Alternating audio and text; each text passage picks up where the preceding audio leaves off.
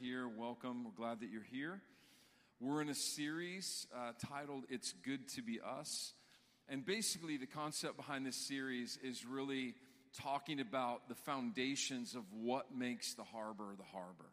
You know, I think it's so important for us to understand that really culture really drives what we do because it defines who we are. You know, culture is everything, and culture is fueled by values and fueled by things that we give our lives to. And so we're looking at some of those over the course of this series. And today we're going to continue along those lines. And this is a massive value to us that I'm going to be teaching on today. And it's the value that every single life matters to God. Every life. Not only the lives that are sitting in this room this morning, but the lives in our region, the lives in our nation, the lives around the world. Every single person that has ever been born, that lives on the planet right now, matters to God. You know, we're not here on Sunday mornings doing what we do for the number of people that attend and the number of people that watch and the number of people that will listen to the messages. We're here to equip for the 6 million other people in the region. I mean, we don't have just faith for a church, we have faith for a city. Our eyes are on the city, and right now, I think it's like 2% of the 6 million people living in this region are wholehearted followers of Jesus. And their lives matter to God. How many of you believe that? Their lives matter to Jesus. They were created for a specific purpose. So we're going to look into that concept today, and we're going to deal today with this whole thing called calling. Everybody say calling. I think calling is very misunderstood. Has been for many years. The Lord is bringing clarity to our understanding of what calling actually is all about. And how all of this fleshes itself out in our vocation. I know this is painful, but everybody say work. You know, this may not be a theology that you've considered, but, you know, in the fall, one of the fruits of the fall was that the toil of our labor, which was actually a reflection of God's nature, was affected by the fall where it became a toil. It became burdensome, right? Because God worked. And on the seventh day, it says that he rested, right? So in the nature of the Lord, in his vocation, because how many of you know when we get to heaven, we're not, you know, as Greek of an influence as the church has had affected, which is negative in this Greek mythological kind of perspective, we're not going to be sitting around floating on clouds and eating bonbons for the rest of eternity. I don't know exactly what it's going to look like, but we are going to be at work. We're going to be doing things. We're going to be up to stuff. And I think the effect of the fall, I think we still kind of live under that mentality. You know? TGIF, right? You know, thank God it's Friday. When the redemption of Christ was to put at bay all the effects of sin, how many of you know that also entailed the effect of sin over work? So we're going to look into a little bit of that. Just a little teaser this morning, all right? But if you would, look with me. This is a pretty intense verse starting off, and forgive me, but it's the one that I felt like we were to launch off with today out of Ezekiel chapter 16, beginning in verse 4, all right? And really, this, just setting this verse up, it's the culture of the world post-fall, okay? This is how the world is influenced by the tactics of our adversary and how it affects us and our lives, or the way that we feel at times. Because we're going to go after something this morning And it's the fact that I believe all of us sitting in this room have asked the question at one point or another, does my life really matter?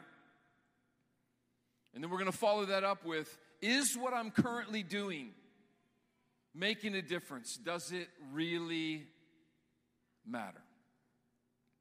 We've been influenced by some of the language that we see here in this verses that he's talking about with the fall. Look what it says. On the day you were born, no one cared about you. This is for all of humanity. Your umbilical cord was not cut. You were never washed, rubbed with salt, and wrapped in cloth. Verse 5. No one had the slightest interest in you. No one pitied or cared for you. On the day you were born, you were unwanted, dumped in a field, and left to die. Now, if we just stop, a pretty depressing study in the Word of God this morning, right? The gospel is always interwoven in to the pain, the lostness, and the brokenness of humanity. There is always hope and redemption in Christ. So look what it says in the following verse. God is speaking. But I came by and saw you there, helplessly kicking about in your own blood. And as you laid there, I said, say it with me, live. Say it with me again. And I came by and spoke over you and said, live. This is the voice of the Lord over a generation. The biggest question I think we all face at times, whether you're facing it today, you might face it tomorrow, you might face it a year from now, that little voice is going to whisper into your head at some season of your life. And it's going to cause you to question and ask, do I really matter? If God has come to give life, how many of you know that there's an opposite spirit that has come to bring? You know, there's been times, and this may surprise you, where Wendy and I have asked the question, wow, are what we really doing and who we really are as people, does it even matter? You ever been there? In those dark moments when you even have that scary little voice come to your head and say, man, does my life even mean anything? And when it gets really scary, when you say, maybe it'd be better off if I was dead. Or, soften it a little bit, I would just rather go and be with the Lord. I mean, Paul struggled with that. He actually told the churches, he said, listen, my desire, honestly, all I'm walking through, things I've been through, I just want to go be with Jesus. Now, that was probably out of a really deep place of intimacy, but I'm sure there were times as well where he felt like, man, am I really making a difference? He was planning churches and things, all kinds of problems would happen. At one moment there was life flowing, the next moment there was death on the scene. This is a reality of our lives at times.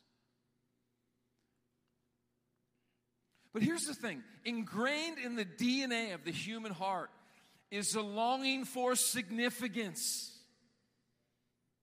Every single person in this room, every single person that will listen to this message and is watching now all over the world, there is a longing in the human heart to have a life that is significant. And the enemy is the master at trying to beat us up as humanity and tell us that our lives are not significant whatsoever. And if it's happening with Wendy and I, and has happened and will happen, these things that I've just described, for sure I know what's happening to you. Will happen to you. Is happening to you.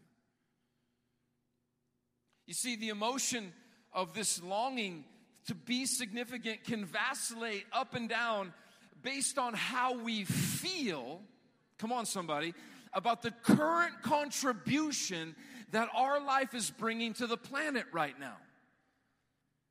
Sometimes you feel like, man, I am in my element and I am doing what I was made to do. And there are other seasons when you don't feel like you're doing anything that you were created to do. I don't know, maybe I'm not preaching to anybody that can resonate with what I'm saying this morning. There are times, and I call it the battlefield of the mind. It's like, man, you're just trying to just get through this headspace and make it to another day.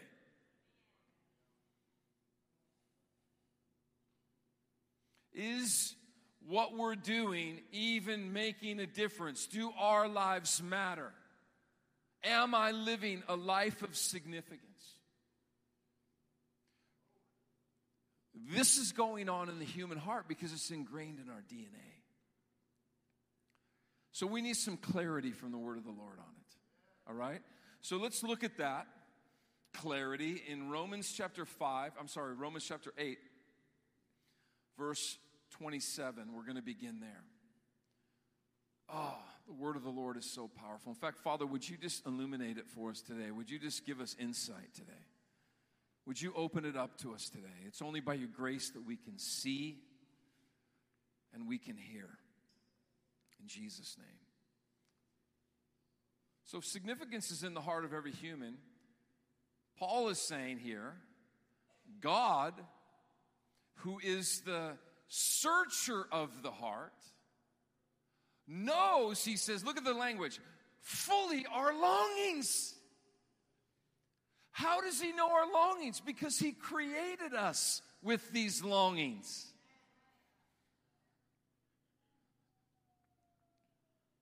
He also understands the desires of the spirit of a man and a woman. How many of you know we're spirit?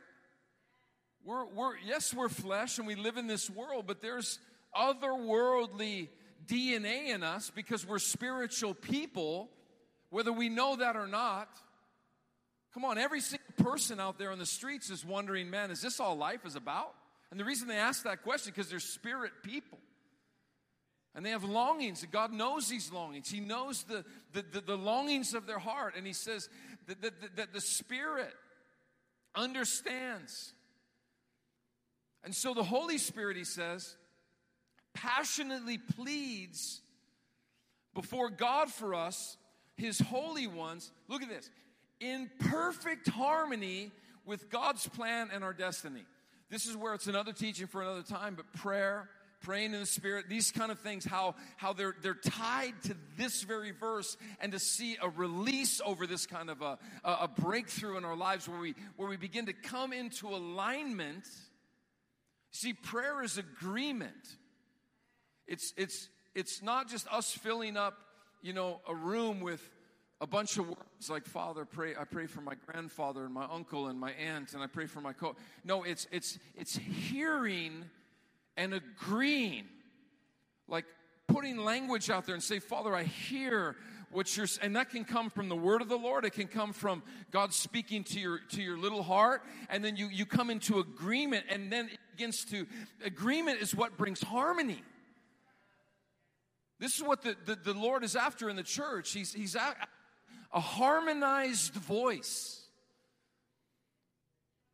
If you ever hear singers and they're not in harmony, it is bad, right? If you can't sing and you're singing by yourself, you're not in harmony with yourself either. It's really bad, right?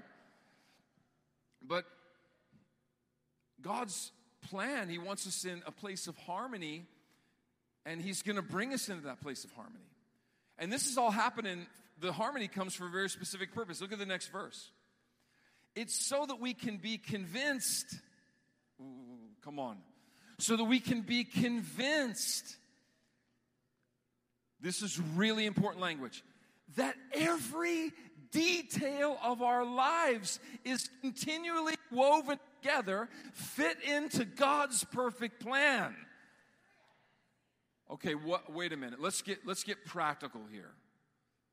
What he's saying is that every season, whether we feel, oh my God, I'm changing the world right now, or oh my God, I don't even know if I'm even barely existing. And this is tied right on up into our vocation and our circumstances and things that we're doing or not doing. But it's all somehow woven together to fit into God's perfect. Come on, listen. I look back on our lives and the different aspects of our journeys, and there on our journey, and there was times when I was like miserable. I'm going to share an example of that today. But I see now that God was working everything out, ultimately even for my good. The crazy thing is, even when we're off the rails and out there in left field, He's still maneuvering good stuff into our lives through even our bad experiences. It's crazy. Because He's fitting all this together, He says, into God's perfect plan of bringing good into our lives. Everybody whisper good. For we are His lovers who have been called to fulfill His designed purpose. Wow. So, here's this word called. Let's take a little look at calling for a minute, because there's a ton of confusion when it comes to calling. And I want to say that first and foremost, we're going to cover the full gamut of this whole thing called calling. But first and foremost, did you know that calling is more about who we are than what we do?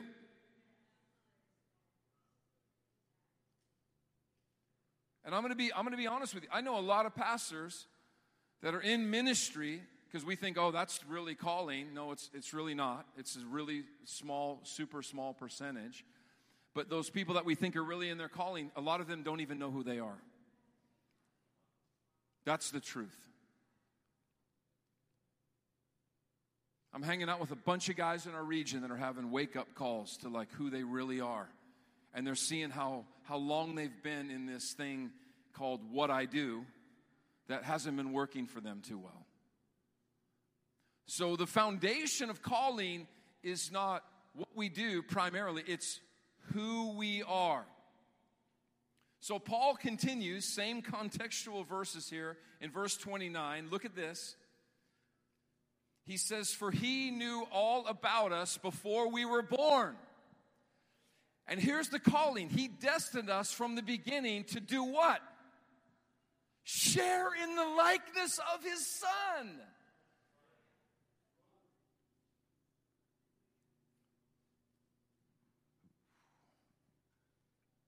Let's just think about that for a minute. Calling primarily, and this is for every single person that's ever been created and born, the primary desire of God's heart is for them to share in the likeness of His Son. What? I want you to really think about that for a minute. I want you to look at the life of Jesus in the Word of God and see His nature, His character, His persona. And then I want you to speak back to yourself and say, that's who I was supposed to be. That is the purpose for which I have been born. This is my primary calling. Wow. In fact, he says, he kind of likens it to a family. You know, Wendy was talking about this with generational inheritance. And you can be first generation or you can be 10th generation. The point is this principle lines up. He says this means the son is the oldest among a vast family, brothers and sisters, who will become just like him. What do you mean, Darren? I don't have religious permission to live in brokenness all of my life? Absolutely not. Because Jesus paid for more than that kind of a life. Oh my gosh. This is the good news that is being preached for the world that needs desperate hope because they're so broken and in so much pain. I was talking to an individual the other day who was in a hospital.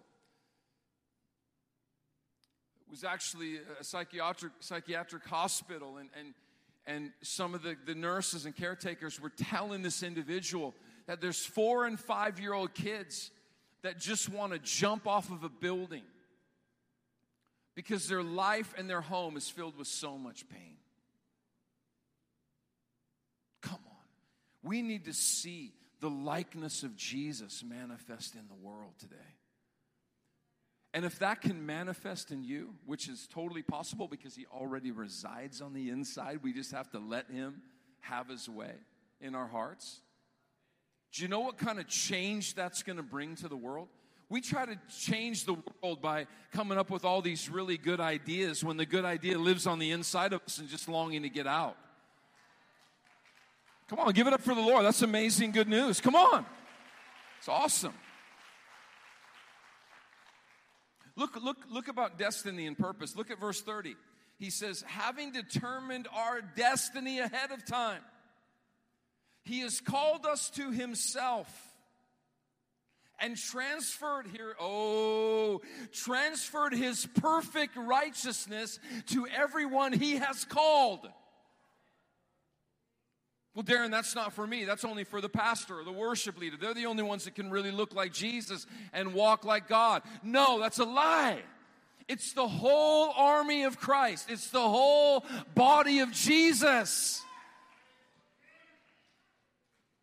And those he possesses, who he possesses, his perfect righteousness, he has glorified, co-glorified with his Son. It's amazing language right there. I talk about value. This is where I remember when I started doing ministry in India, the nation of India. And if you don't know much about India, they have a caste system over in India.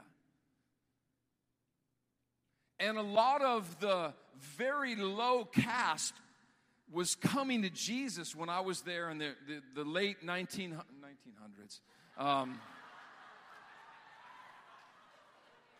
I aged well. Come on, somebody. The late 1990s. In fact, one of the castes that was coming to Christ so profoundly is this caste that in the eyes of the Indian culture, they're not even valued as humans. True story. But you see, when people that are living in that antichrist cultural system discover that they have a calling to be co-glorified with Jesus, oh my God. Wait a minute. I mean, we're talking about the creator of all things. The one who formed India, the one who made all the Indians living in India, and they discover that they are co-glorified with this creator, and they're being told by their culture that they don't matter, and they're not even human, they're subhuman.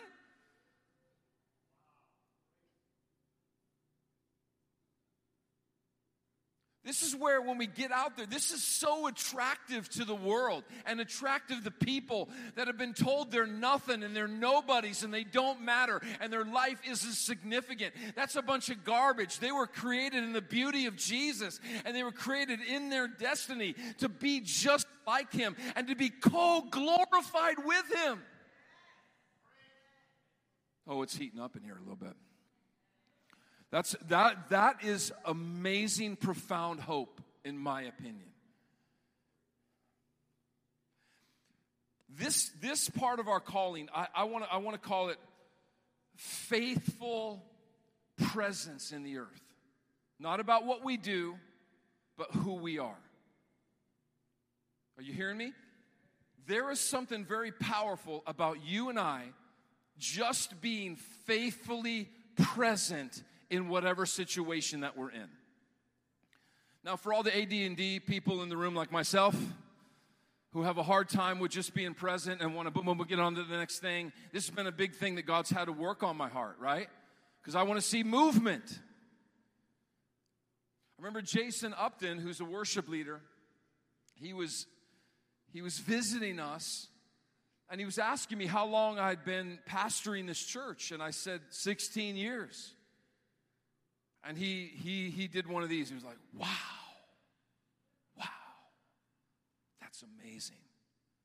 And I was kind of taken back. I was like, he's like, Darren, that's a really long time to be faithfully present doing what you've been doing. That's incredible. In fact, if you look at the life of most pastors and leaders or any leader for that, even in the corporate world now, it's the lifespan to be in whatever role is very short.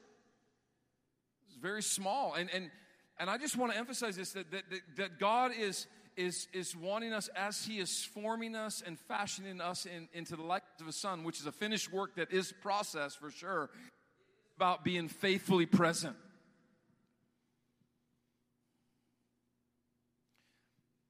Here's the killer, though. You know what the killer is? Comparison. And I love social media, but it is a real tool for the comparison death blow to come to your little human heart when you're just trying to be faithfully present with what God's calling you to do. It's a real deal. Because you're looking at your peers or whoever it is, portraying whatever portrayal they're putting out there of their best life, so to speak. And man, you're going, man, what's messed up with mine right now? Why is this happening? So this is where I see this tying into vocation, because in our vocation, we're called to be faithfully present in our vocation. All the millennials say amen. I was away this last week at a I was away this week at a Church United leadership team retreat. And at this retreat, we went to the Westgate River Ranch up in Central Florida. Awesome place. I was like, where was that place when my kids were young? I wish I would have known about it. It's like a dude ranch, has a rodeo, it has horseback riding, it has all this stuff. So I was up there, and the first part of our conversation with the pastors was, tell us about the worst job you've ever had, And so a lot of them were saying all these jobs from high school. And I was like, man, the worst job I ever had was actually while I was planning this church. Not the church itself. Let me qualify that real quick. While I was planning the church, we had some missionary support. We lost that support. And I needed to go and earn a living outside of what the church was able. In fact, I wasn't taking any salary. Didn't take any money from the church for the first 4 years. And so I was earning a living working for Sunshine Tour Company, which was basically taking fourth grade kids from here to St. Augustine to look at the lighthouse, the castle that's up there, Ripley's Believe It or Not. It was an amazing experience. So we'd get up at like 3 a.m. I mean, it was really, it was one of those jobs. And man, I could tell you story after story after story, from moms yelling at me because their kid didn't like the chicken finger they had for lunch. One time we actually had, this old bus that we had to take up because the other bus, something didn't go through with the company that we originally had booked it with. The tire blew out on the bus, and here we are stranded on the side of the road. The parents are just losing it. We're not going to get to St. Augustine on time. We're not going to make it. They're looking at me. They're pointing their finger at me. What kind of organization is this that you're running? And then I look, and the kids are all throwing up on the bus because their parents are up and upset, It was awful. Now, you got to understand, this is where, you got to understand a little context here, because at 22, when Wendy and I were married, I was a corporate executive getting mentored by the richest man in the world, Sam Walton, who founded the Walmart company. And then prior to moving here, we had helped plant a church that now is 65,000 members, and we were seeing tons of success. And now I'm on this bus on the highway to hell between here and St. Augustine. Come on, somebody.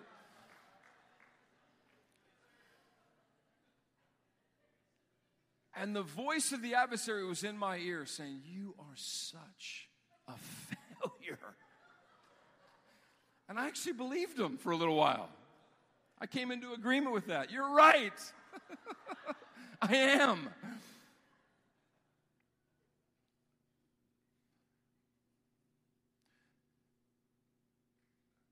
But I remember, like, there was this moment when the Lord was like, son, I am so proud of you that you'd be willing to earn $495 a trip to support your family on the bare bones of living for the sake of my bride in South Florida. Well done. Because you got to frame it. It's all about perspective on where you're going. And so much of what God is wanting to work on the inside of us is being faithfully present where we are and letting that Christ-like nature be fashioned in the midst of it.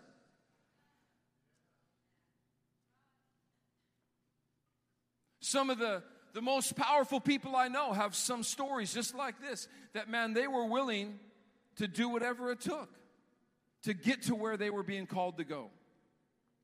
You see, I have a quote here, it was fashioning a foundation of faithful presence so that I could have greater capacity for a fruitful presence that was to come. Because we're going to move into the next part. We're not just called just to be faithful, but we're called to be fruitful.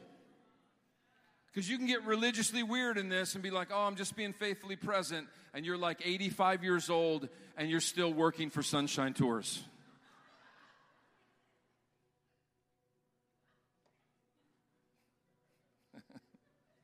There was a time for me to move on. Can I get an amen?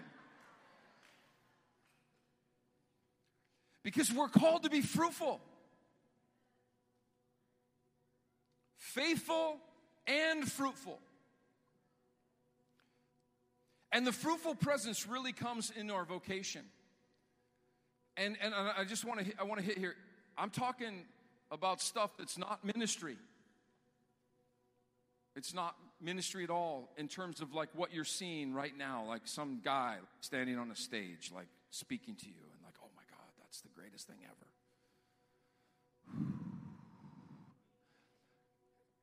Unless you're called to this, you don't want this.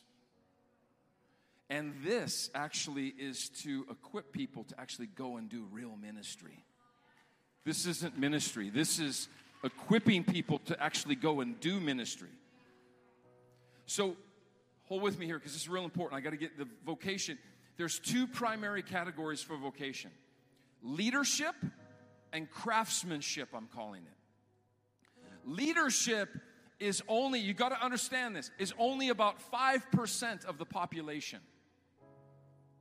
Now, my generation, everybody had aspired to be a leader. I just want to be a leader. It's about 5% of people that have been designed by God, listen to me, that have been designed by God to lead other people. 95% of the human population is called to be a craftsman in a specific space. I'm going to explain what I mean in just a minute. But in fact, right now in Europe, I was just in a coaching seminar last week by this guy from the Netherlands. And he was saying right now in Europe, they're actually advertising jobs with corporations over here saying, if you come to work for us, you don't have to lead. You just have to do your job really, really well. That's craftsmanship. It's called mastery. This is a very important word, mastery. Do you know in Jesus, we're called to master, like by His grace, the life that we're supposed to live with the utmost excellence and beauty? Come on, come on. Everything we do, we're supposed to do the best. This may sound crazy to you, but I was out working on my yard the other day because I was shaping up a bed on the front yard, and I needed to transfer a tree into that bed. And I was like, Lord, help me to shape and craft this to the best of. I want my house and the reflection of my house in the little piece of treasure that you've given me to steward to be the best reflection in my neighborhood. Because people are drawn to that. They're attracted to that. They're like, there's something of an excellent spirit that's on your life that I want. Where does that come from? That's why, this may sound crazy, but I keep my car meticulously clean. And my car has been a 2001 Toyota Camry that I got from my parents. It's been a 2000 Toyota 4Runner, and I'm out there vacuuming that thing, I'm shining that thing, because I want my old car. Come on, somebody. I just got a different car. It wasn't a new one, but man, it took me 50 years. But I take care of my stuff. In fact, if I borrow something, I'm going to, and I found it.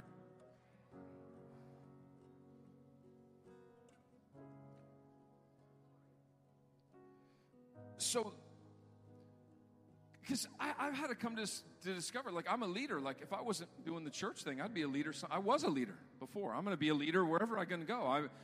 I worked at a car wash before I went to South Carolina, and I became the leader of that car wash. Working at the car wash.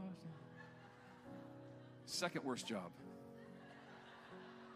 Not far behind.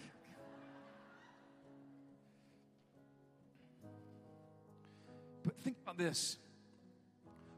In us sharing in the likeness of Jesus, who was a carpenter, by the way, a craftsman. What if we were the most industrious people in our region? Industrious meaning, I want you to think about this for a second.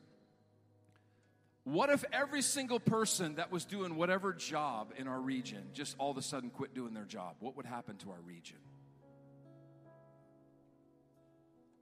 Think about it. The region would implode.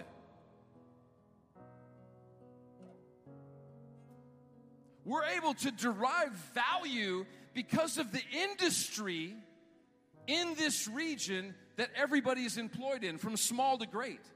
When I was in the hospital, I was watching this go down. The people that were bringing the meals and stuff, or the people cleaning the rooms, we, through our little judgment lens, we think, man, they're not really important. They're totally important. If they weren't in there cleaning my room, I would have been in a MRSA tornado, right? Because they weren't in there taking my bed sheets away, and I probably wouldn't have gotten better. Do you understand? I was like, oh my God, this is what I was doing with all of them. Thank you so much for what you do. And they would look at me like I was crazy. I was like, no, thank you. The lady that brought me the meals, I would ask for 3 bottles of water, and every time she would bring me those 3 bottles of water, and I'd just be like, listen, you have no idea how valuable your vocation is to me right now. I can't drink the unfiltered water that is being brought to me at night. I need those bottles of water, even though they're polluting the ocean. I need those bottles of water. It's all about me right now. Innovative. What if we were people that said, how could this be done better?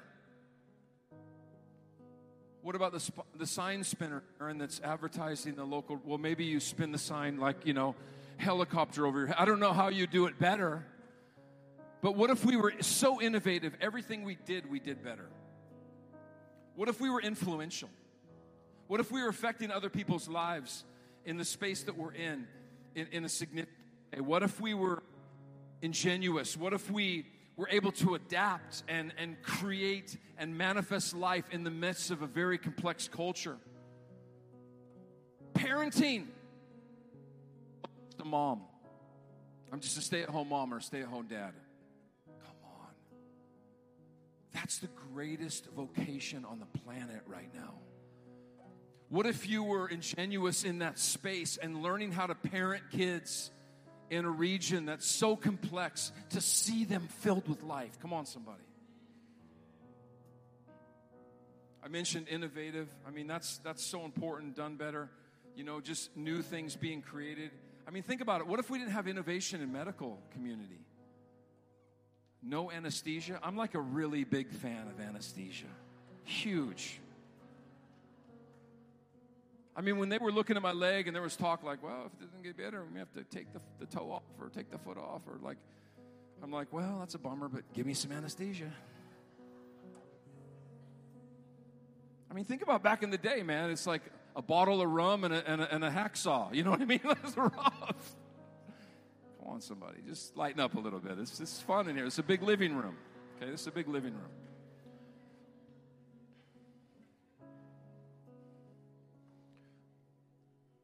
I'm closing with this. There's an all-out war against being faithful and fruitful.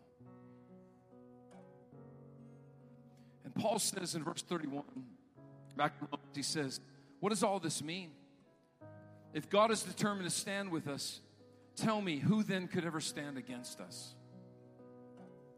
Verse 32, for God has proved his love by giving us his greatest treasure, the gift of his Son. And since God freely offered him up as a sacrifice for us all, he certainly won't withhold anything else that he has to give us. In other words, you know what that means? That means that everything you need to be successful, he's going to pour out into your life.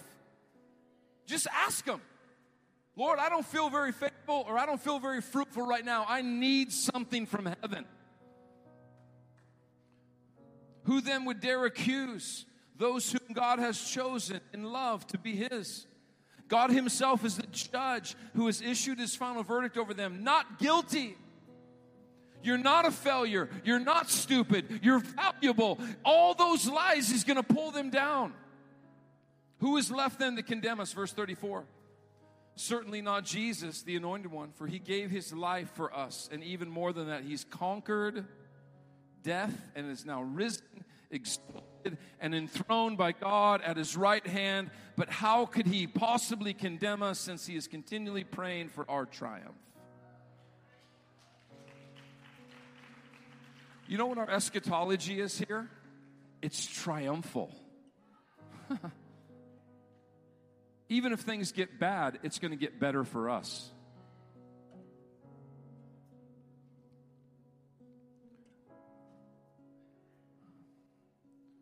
Who could ever separate us, verse 5, from the endless love of God's anointed one? Absolutely no one.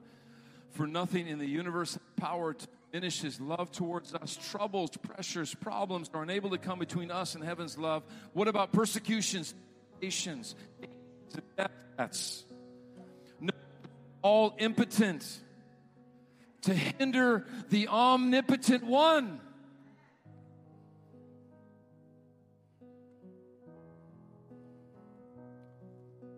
Ezekiel 16:8. Would you guys stand with me? Back to that verse that we started off with. Look at this. This is so amazing. Faithful presence.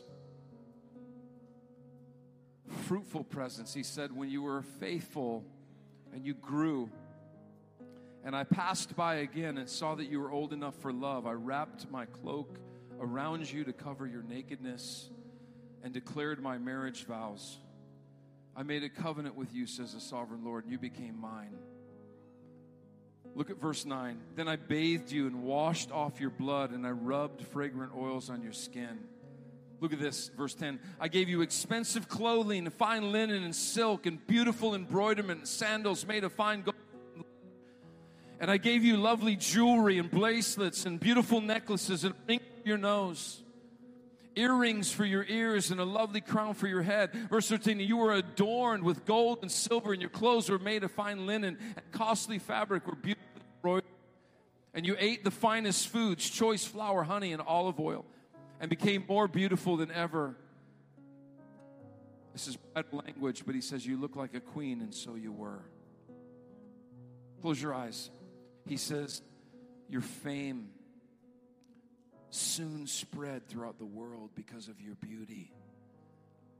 And I dressed you in my splendor and perfected your beauty, says the sovereign Lord. Father, would you come and awaken our hearts to the fame of Jesus? That is fame that we're going to be co-glorified and share in. We are sharing in right now. Hear this from a father heart. But you are beautiful. You are valuable. And your life matters more than you can even imagine. And whether you find yourself in a season of being a faithful presence or a fruitful presence, it's all woven together for the sake of bringing forth God's will into the earth for such a time as this. Could we just give the Lord a huge hand clap of praise for this beautiful gospel? Come on, let's do it. Let's really worship Him in this place. You are worthy, God. You are so good. You are so good. We're going to go back into a song of worship. We're going to have our ministry teams come forth. And maybe you've really been battling with that voice of the accuser. Just partnership and an agreement here this with the will of God that's over your life. We'll spend to in ministry to you in this space. God bless you guys. Have an amazing rest of your beautiful Sunday. In Jesus' name.